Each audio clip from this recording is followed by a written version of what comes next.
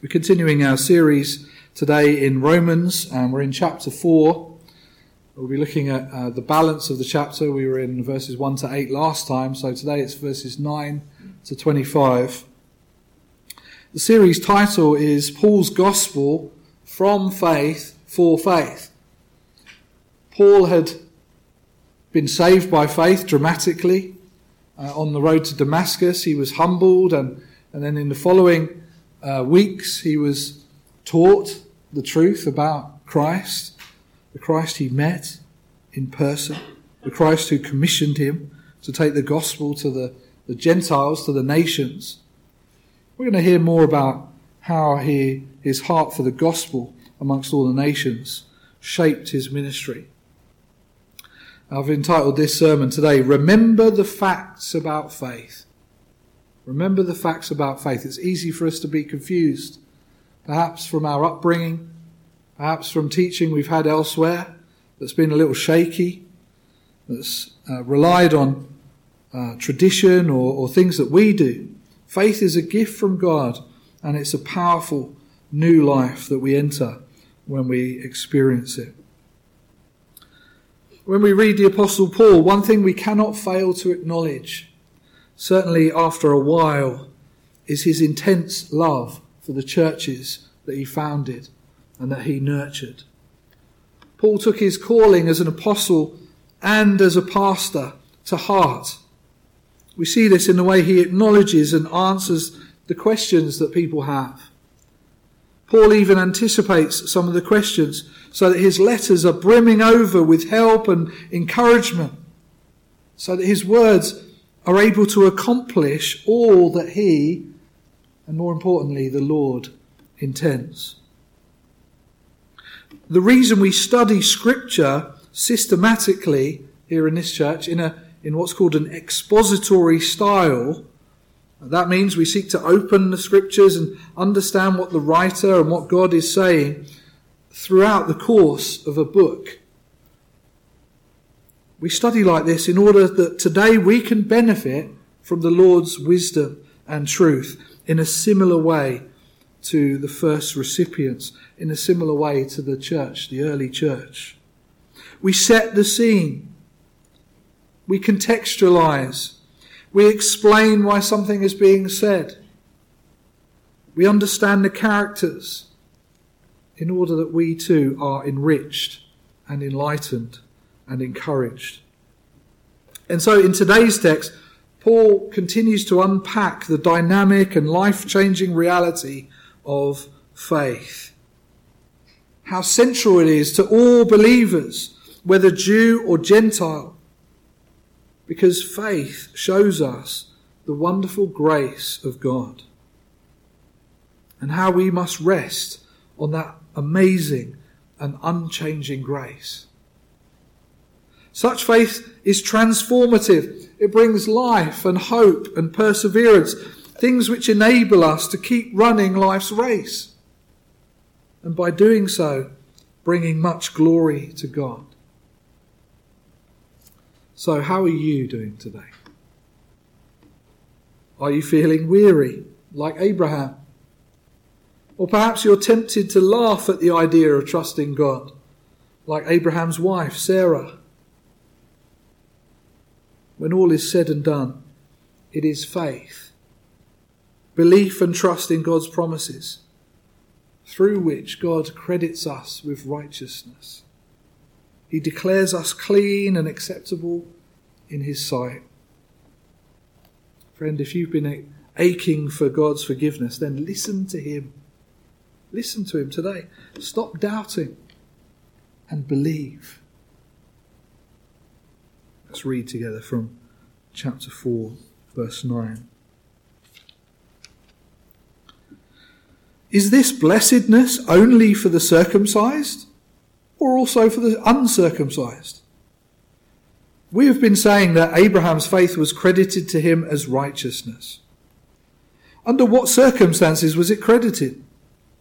Was it after he was circumcised or before? It was not after, but before. And he received the sign of circumcision, a seal of the righteousness that he had by faith, while he was still uncircumcised. So then, he is the father of all who believe, but have not been circumcised, in order that righteousness might be credited to them. And he is also the father of the circumcised. Not only who are the circumcised, but who also walk in the footsteps of the faith that our father Abraham had before he was circumcised. It was not through law that Abraham and his offspring received the promise that he would be heir of the world, but through the righteousness that comes by faith. For if those who live by law are heirs, faith has no value and the promise is worthless, because law brings wrath. And where there is no law, there is no transgression. Therefore, the promise comes by faith, so that it may be by grace, and may be guaranteed to all Abraham's offspring, not only to those who are of the law, but also those who are of the faith of Abraham. He is the father of us all. As it is written, I have made you a father of many nations. He is our Father in the sight of God, in whom he believed, the God who gives life to the dead and calls things that are not as though they were. Against all hope, Abraham in hope believed, and so became the father of many nations, just as it has been said to him, so shall your offspring be. Without weakening in his faith, he faced the fact that his body was as good as dead, since he was about 100 years old, and that Sarah's womb was also dead. Yet he did not waver through unbelief regarding the promise of God, but was strengthened in his faith and gave glory to God, being fully persuaded that God had power to do what he had promised. This is why it was credited to him as righteousness.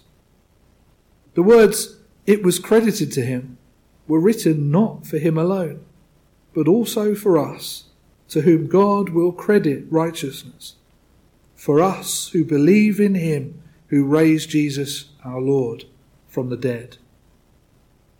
He was delivered over to death for our sins and was raised to life for our justification. Thanks be to God for his word.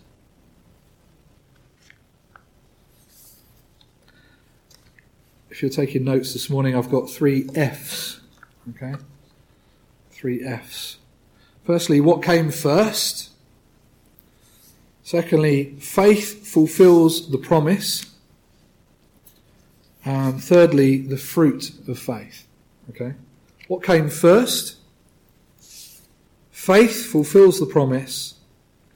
And finally, the fruit of faith. So as Paul writes to the church at Rome, he acknowledges and anticipates their questions.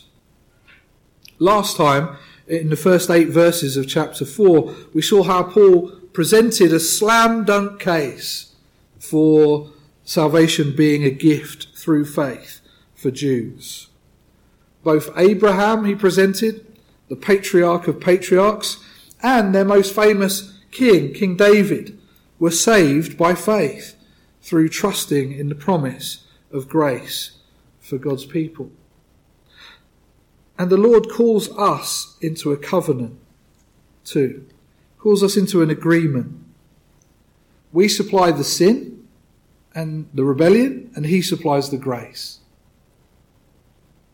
We must then walk in that. We must walk in that knowledge of our sinfulness and of God's grace to sinners. And so the question is, are we walking in that? It's not an assumption.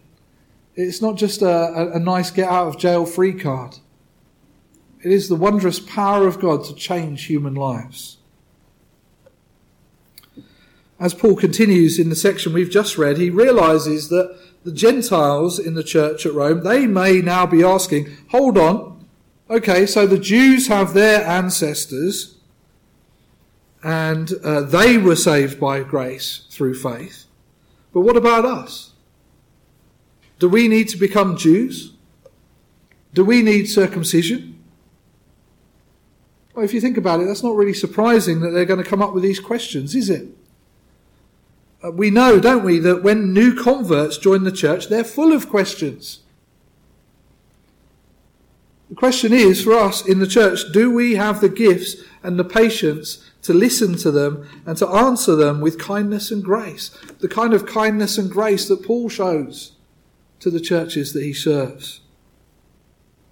Often we find that we are all growing in understanding of one another and the extent of the marvellous plan and purpose of God. We aren't fit, we aren't ready, we aren't finished articles.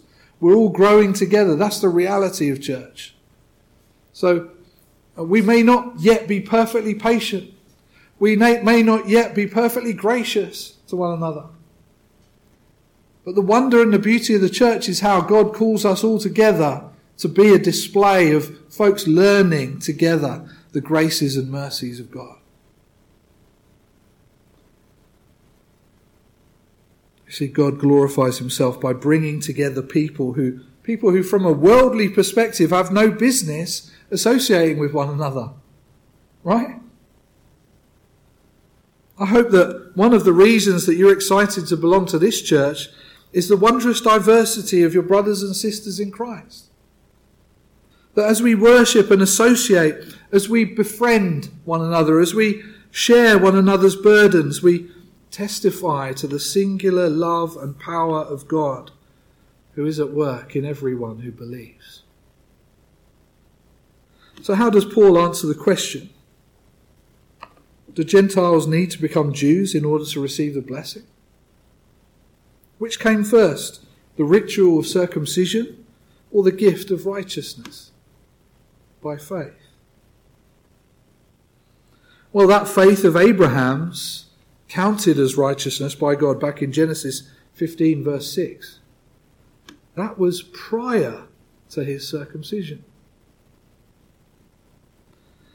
Paul says here in the text, circumcision was given merely as a seal, as a sign of the righteousness credited to Abraham because he believed in God. We know that, don't we? When we look at the Old Testament, we see the purpose of circumcision is to represent the true circumcision, which is circumcision of the heart. Prophet Jeremiah, chapter 4, verse 4. Moses in Deuteronomy, the second law. He says, make sure your hearts are circumcised. God's not really worried about whether your foreskin's circumcised. If your heart's not circumcised, you might as well you can go and do whatever you want. You can go on whatever pilgrimages you want. You can give as much money as you can to charity. You can throw yourself off a cliff. It's all vanity. It's all worthless if your heart is not circumcised, friend. Circumcision was given as a seal to Abraham. You see, Abraham believed God, we're told in Scripture. That's the miracle. That an unbeliever goes from unbelief to belief, from hopelessness to hope. Abraham believed God. He didn't just believe in God. Friends, everyone believes in God. Everyone believes in God. Whether or not they deny this, as atheists do, everyone believes there's a God. Everyone believes that there must be a first mover. It's just surely in these creaky, dusty old religions we can't possibly know the truth. Look how terrible they are.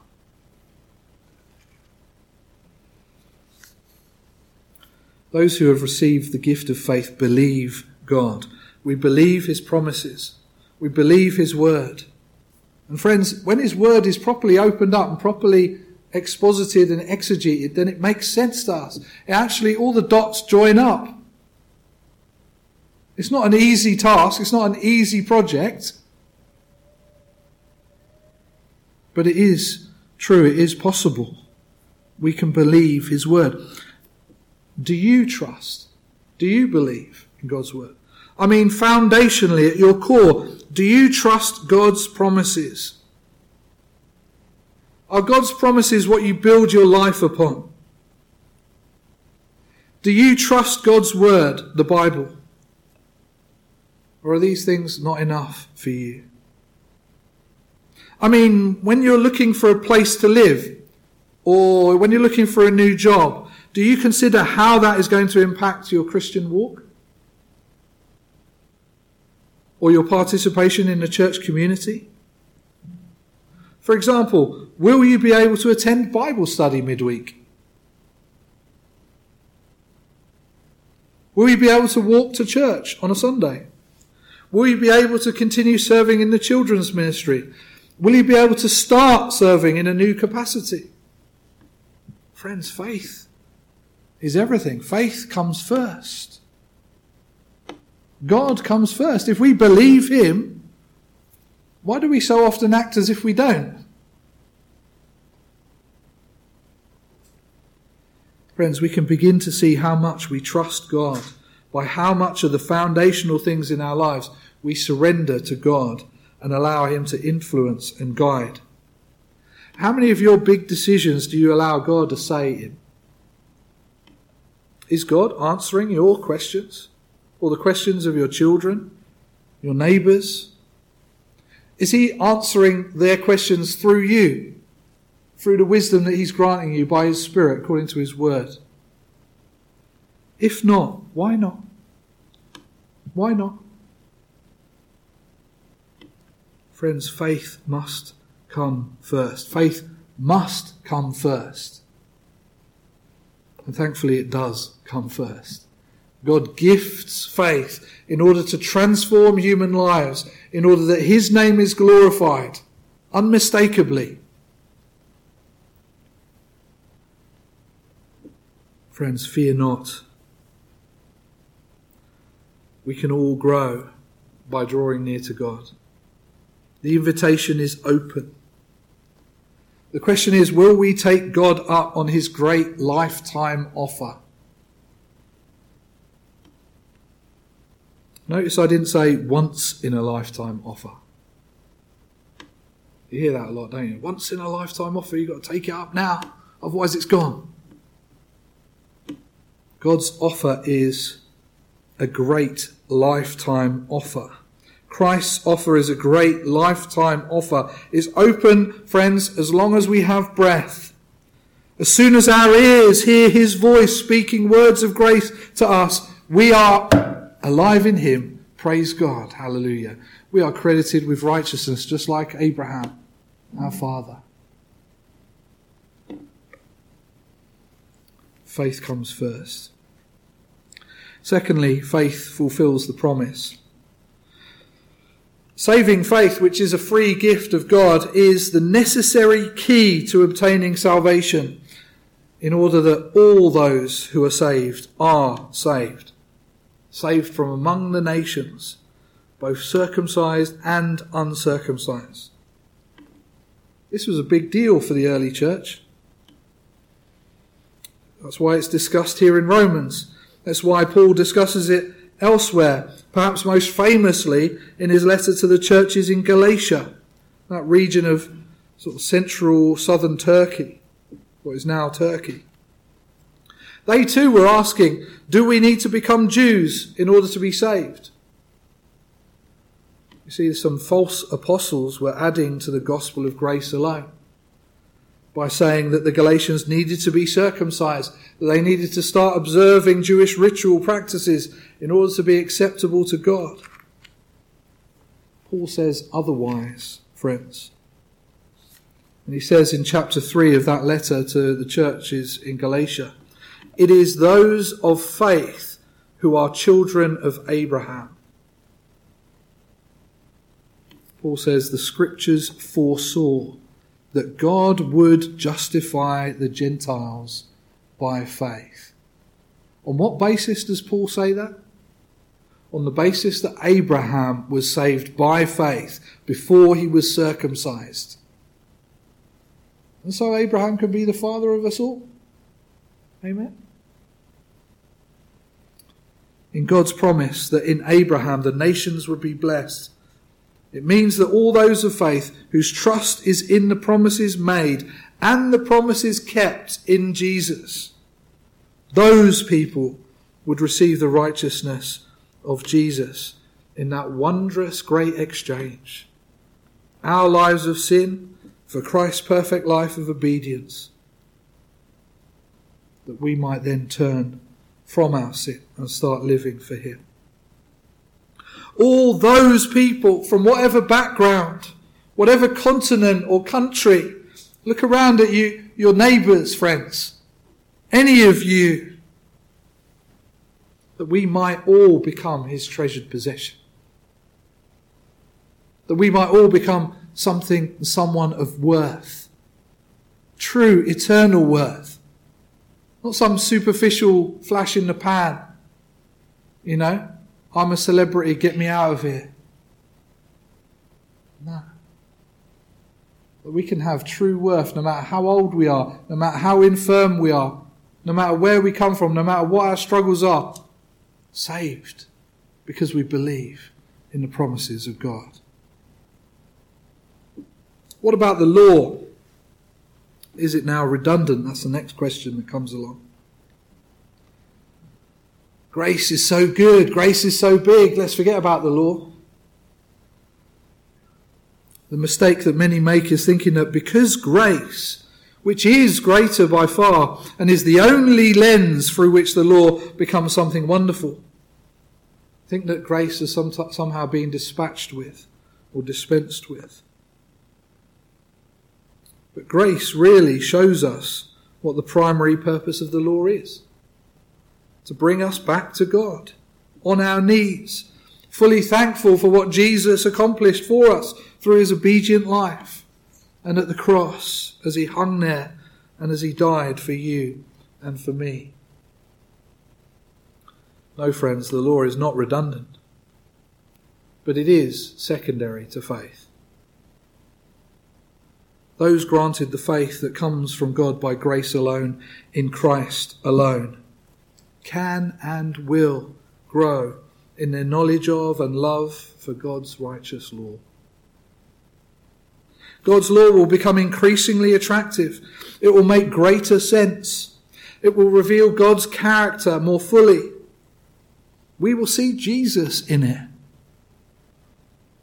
Did you hear me? We will see Jesus in God's law.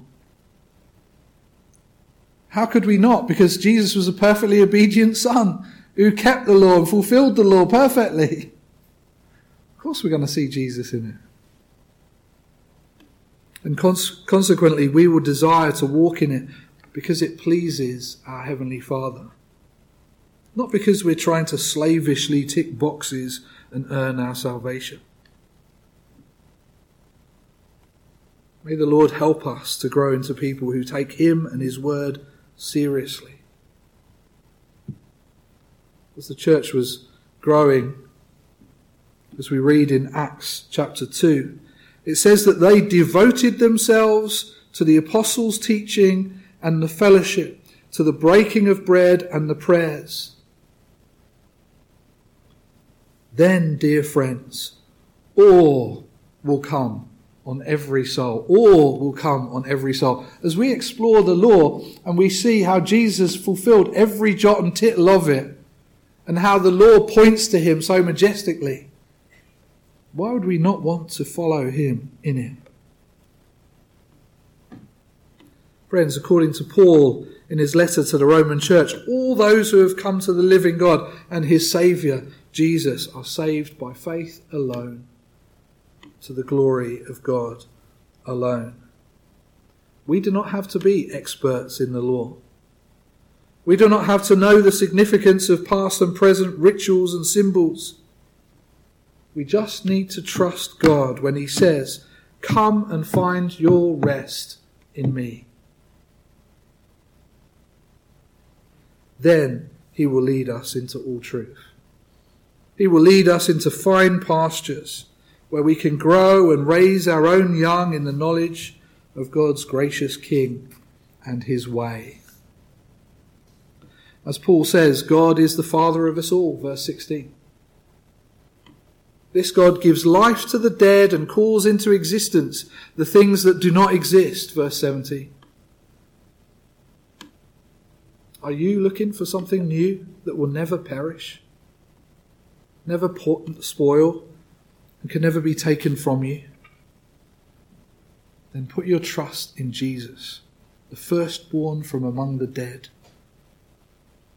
Put your trust in Jesus, who will have many brothers and many sisters who follow him into eternal glory and blessedness. Those people live lives honouring and glorifying their Heavenly Father. That's my third point this morning, the fruit of faith. So how do we know if we're following Jesus? Well, what does Paul say about the life of Abraham, the father of faith? Well, here in chapter 4 of Romans, Paul points to a newfound fearlessness. Not a casual or reckless arrogance in the face of others, but when we embrace the proper, biblical, reverent fear of God, this promotes fearlessness in every other realm.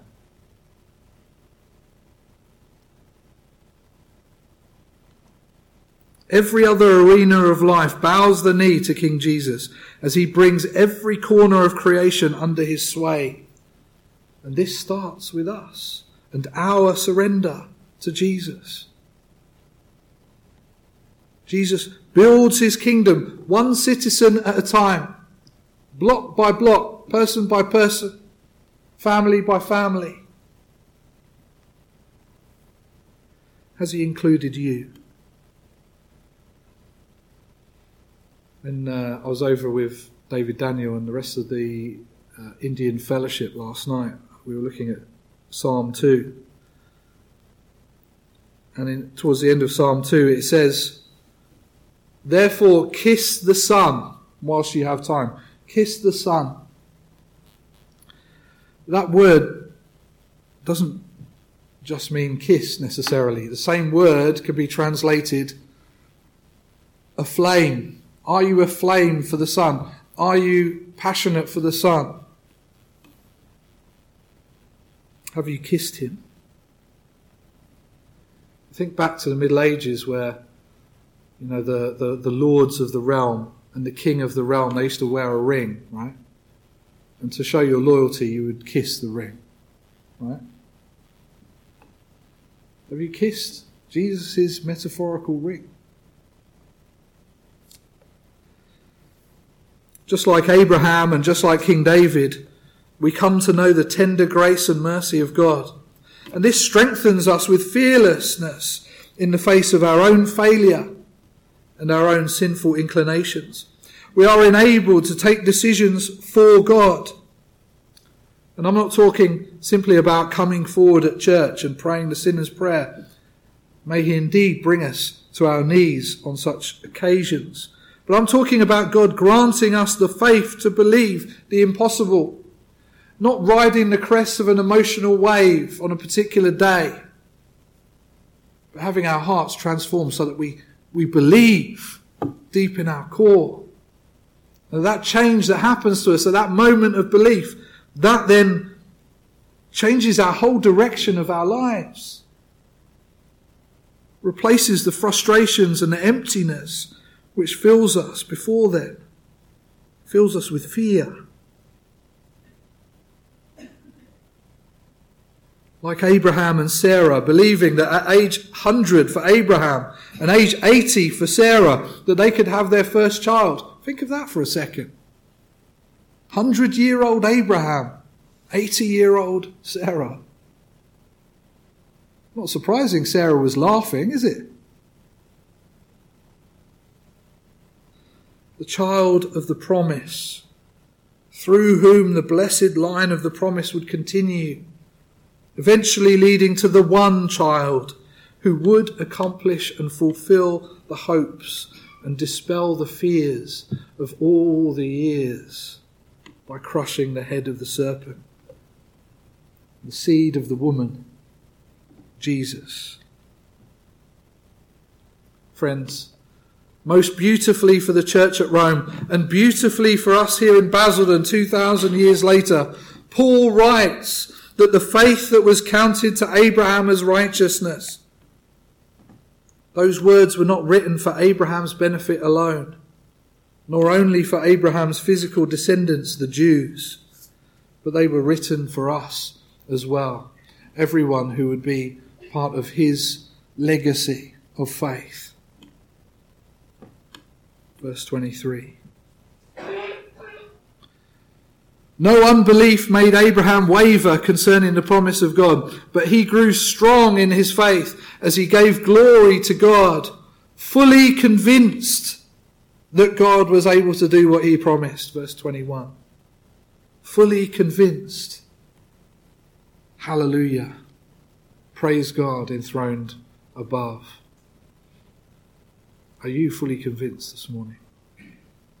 Are you ready to nail your colours to his mast? Friends, true faith, when granted by God, is unshakable. It substitutes our fear of the world, of powers and authorities, our sense of weakness before others. All that is erased by the new fearlessness and fortitude that comes through faith in Jesus. The strength to answer the call of God. The strength to face your workplace tomorrow when all you hear are complaints and swear words. The strength to avoid the places where you stumble and struggle to maintain your witness. The strength to prioritise the things that you know are worthy and are the plan and purpose of God in your life. So are you predominantly walking in fearlessness and fortitude through the gift of faith? The first century members of the church at Rome were dealing with, listen to this, the first century members of the church at Rome were dealing with coercion to bow the knee to Caesar. They were facing the brutal reality of slavehood and dangerous overcrowded tenement housing. They faced the reality of epidemics of disease without our modern day health services. They faced the merciless schemes of scammers. Friends, scammers didn't just inhabit the internet or our mobile phones. There have been wily deceivers since the dawn of time. Life has not changed much in 2,000 years. There are plenty of reasons to fear, to doubt, to be sceptical, to take it cautiously. But more importantly, there is a Saviour who is unchanging in his grace and mercy. Jesus, who Paul says here in chapter 4, was delivered up for our trespasses and raised for our justification. Verse 25. I'll read that again. Jesus was delivered up for our trespasses and raised for our justification. Friends, when Jesus was baptized in the river Jordan, he did not need to repent. So why was he baptized? To fulfill all righteousness, Jesus said. Matthew chapter 3, verse 15. To fulfill all righteousness.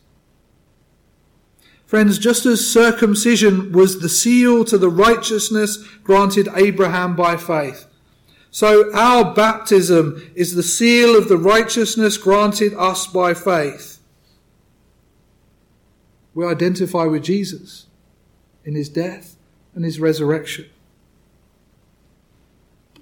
If you have put your trust in Jesus, who died to cover your sin, then come forward, be baptized, and live fearlessly for him as a true heir of Abraham, strengthened despite your many weaknesses to bear much good fruit to the glory of Christ, the King of all.